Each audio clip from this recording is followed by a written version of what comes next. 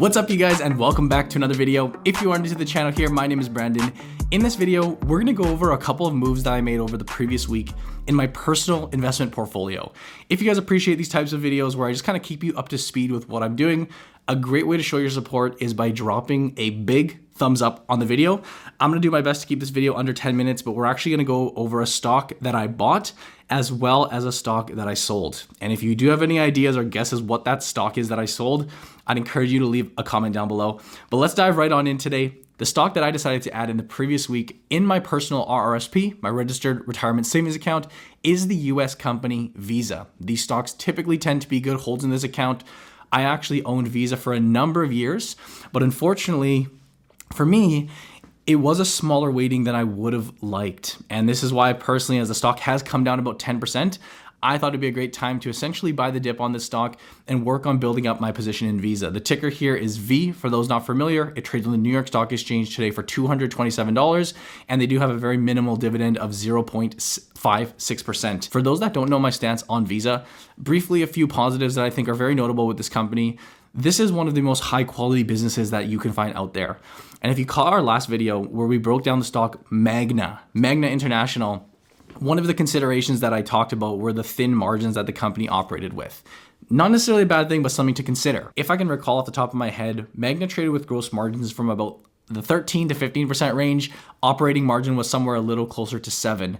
Well, let's take a look at Visa to show a very, very contrasting company with some extremely wide profit margins. Numbers like this really do light my eyes up as an investor, and I hope they do the same for you. If we take a look at gross margins over the past couple of years, they're essentially hovering in that 80% range. Now, operating margin as well, still extremely high, 64, 65, 67% range. And it just goes to show really the nature of this business. One of the major perks of how this business operates, believe it or not, I actually think there is actually more room to grow with these margins, even though they're already so high, because Visa is one of those companies where as they scale, as their network essentially strengthens, I mean, they already have millions and millions of merchants worldwide. I believe the number is about 44 million at this given point. They do business in over 200 countries across the globe. As of their last earnings report, they have 3.5 billion cards in circulation. And essentially what we're doing in this place is betting on a proven winner. We're betting on a proven leader in the industry. And yes, there are competitors. Obviously, we look at a company like MasterCard, which is another very fair play, as well as some smaller companies, maybe the Squares, maybe the PayPals. But to me, this network effect and this scale that they have, that's something that we shouldn't overlook. And it provides me a lot of comfort while investing in the company Visa. I personally like to identify and invest in companies that are showing signs of a natural tailwind, or essentially we could look at it is that their position in their industry or their sector has these things going for it. And with Visa, there's two very, very clear things that I see happening in the background. That is, of course, one, the inevitable shift that we are seeing to technology. So this would include things like, for example, more people making mobile payments, mobile payment systems, e-payments. When you look at a global scale and just see the rate at which technology is advancing and how it's becoming more widely adopted, especially when you look to places like third world countries or emerging countries, this is one of those inevitable changes that is happening that has Visa in a very, very strong position. That actually leads to my second point, which again kind of plays off that emerging economies space and countries and people across the globe kind of modernizing, is the world still in many ways deals in cash in many areas of the world. So cash payments, cash tender is still widely common, not so much here in North America, but in many markets across the world. That is something that I do expect to change. And we've seen that in terms of the new payment options. I mentioned their mobile payments, tap as you go, credit cards, debit cards, prepaid cards, etc. Essentially, there is a trend working in Visa's favor and the entire industry, which is the world slowly and steadily easing off cash. One of the things that I think is worth mentioning with Visa, and I think it's a misconception that a lot of people have, is that I'd like you to keep in mind that Visa in and of itself is not a lender. In a sense, they're actually avoiding many areas of risk that the financial players do find themselves in, where they're lending out money when you swipe your credit card, and they're the ones that take the default risk. They're the ones that are subject to missed payments and whatnot. That's actually not the case. Visa is just the facilitator. They're just there and they're just charging transaction fees, swipe after swipe after swipe. This to me is one of the clearest ways to get your financial exposure without taking on that risk that some of these big financial institutions or these big lenders take on. Another notable point that I think is worth mentioning, and you're looking at a clipping right from their website, is this new method that they're essentially rolling out and testing out, which is the buy now and pay later, or the installments type of strategy. And reading here, consumers can buy now and pay later, introducing installment payments. And why this space is important to me is if you are following along with the industry, we just saw MasterCard enter into the buy now, pay space later in a big way with some investment. For additional history, in August, Square bought out a company called Afterpay for $29 billion. In September, PayPal bought a Japanese buy now, pay later company for $2.9 billion. And of course, Amazon, they as well have struck a deal in this space with a company called Affirm. What this shows to me is that there is demand for this type of payment option, especially when you're looking to buy, let's say, some larger ticket items. Here it says electronics, furniture, etc., and being able to, in many cases, at 0% interest, just break those payments up, which is essentially giving the consumer more spending options and more reasons to use their cards or use Visa, MasterCard, etc. when it comes to purchasing these items. This is without a doubt a recent evolution in the space, and only time will tell whether this type of payment method sticks around and whether consumers like it. I personally don't see why not.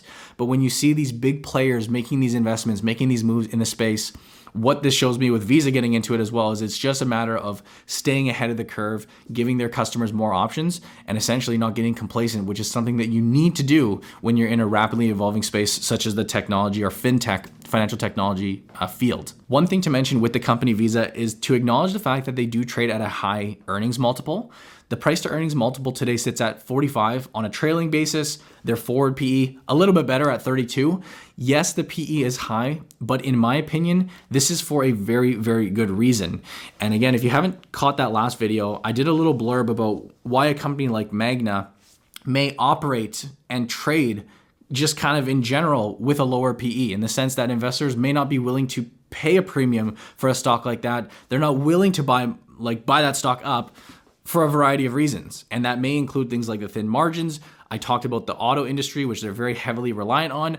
It completely slipped my mind on the last video, but the chip shortages are a very serious issue in that industry. And again, being a company that's so exposed to that, there's a reason why investors may not pay a premium. Visa is the polar opposite of that, in my opinion. It's one of the few stocks in the stock market that can command these high price premiums.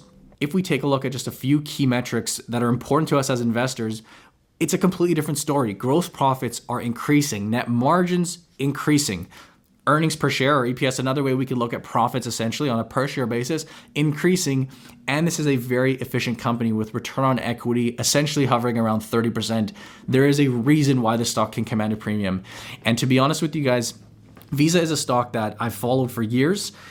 Opportunities are slim with Visa. They're quite rare when you get the chance. So in my opinion, when you do see a pullback such as a 10% drop as of the time of filming, it's a chance to nibble. It's a chance to buy more.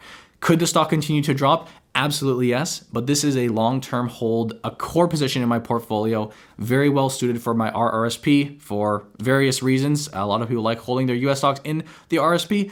That's totally up to you. But regardless, for $227 today USD, this is a stock that I personally decided to add to my portfolio.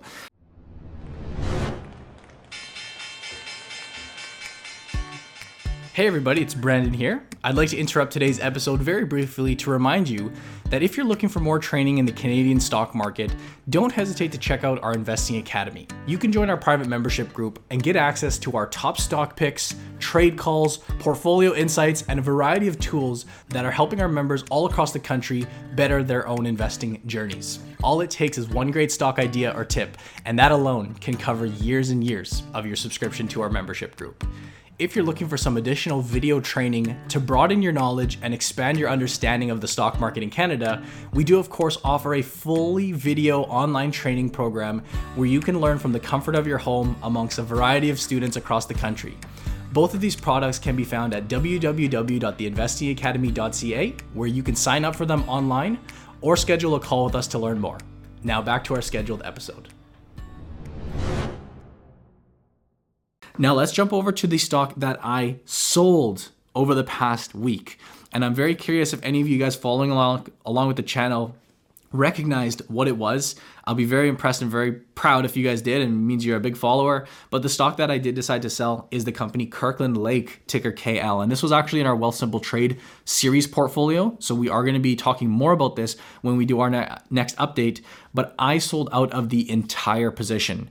Now, why is that the case? Well, if you were following along, you're well familiar that news dropped that this company is being bought out by a company called Agnico Eagle. The stock dropped about 10% on the release of that news. And luckily for us, we had been up previously. The stock was up about 10% because we ended up selling the position as essentially break even. I believe the profit was about 1.8%, but for me, that's just a break even cost. And I'm happy that we didn't have to sell this stock at a loss, because in a case like this, I always get questions asking, well, when do you sell stocks? As a young investor or as somebody who's buying and accumulating shares, when are the times that you sell? And I've done multiple videos, which I can link up at the top, but some of the key reasons you'd sell are obviously if you are looking to take profits. So for example, a stock has done very well, you want to trim back, maybe reallocate that money, maybe you want to sell the position.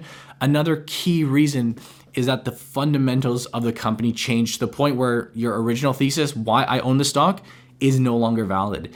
And in the case of Kirkland Lake Gold, the fact that they are being bought out, I didn't buy this stock and Kirkland Lake to invest in Agnico. In fact, to be completely honest with you guys, I'm not even familiar with that company. And the question that I asked myself is, well, do I want to take the time to go through and, do my research on this company? Is this a stock I want to hold? And without even questioning it, it was just a simple case of, nah, it's not worth my time. I'm not totally in love with Kirkland that much that it needs to be a long-term hold in my portfolio. You guys know my background. The energy sector and gold sector are two sectors that I don't in particular like. I own some exposure just cause, but it's not like the be-all end-all for me. And the reality is, when these mergers take place, not always the case, but often when these acquisitions take place and when two companies merge, when your company's being bought out, they do lose that specialty about them. The culture kind of gets merged in, their operations get all mixed-mashed with the acquiring company, and now you're no longer investing for the gem that you found in Kirkland. You have to expect that this is going to be a brand new company that you're looking at. So that's a case where the fundamentals have drastically changed. Again, it's awesome the fact that this was a break-even trade for me. If the stock was down, in all honesty, down 5 or 10%, it might even be time to cut ties as well. To be clear, I'm not trying to say here that this stock is doomed for failure and that it's going to be a terrible company to own after this deal takes place. In fact, it could be the exact opposite. This stock could do very, very well. But as an investor who went into a stock for a specific reason, that reason is no longer there. I'm willing to miss out on those gains and simply take that money that I had invested in the stock, again, no loss or gain to really report of, and just find somewhere else to allocate that capital.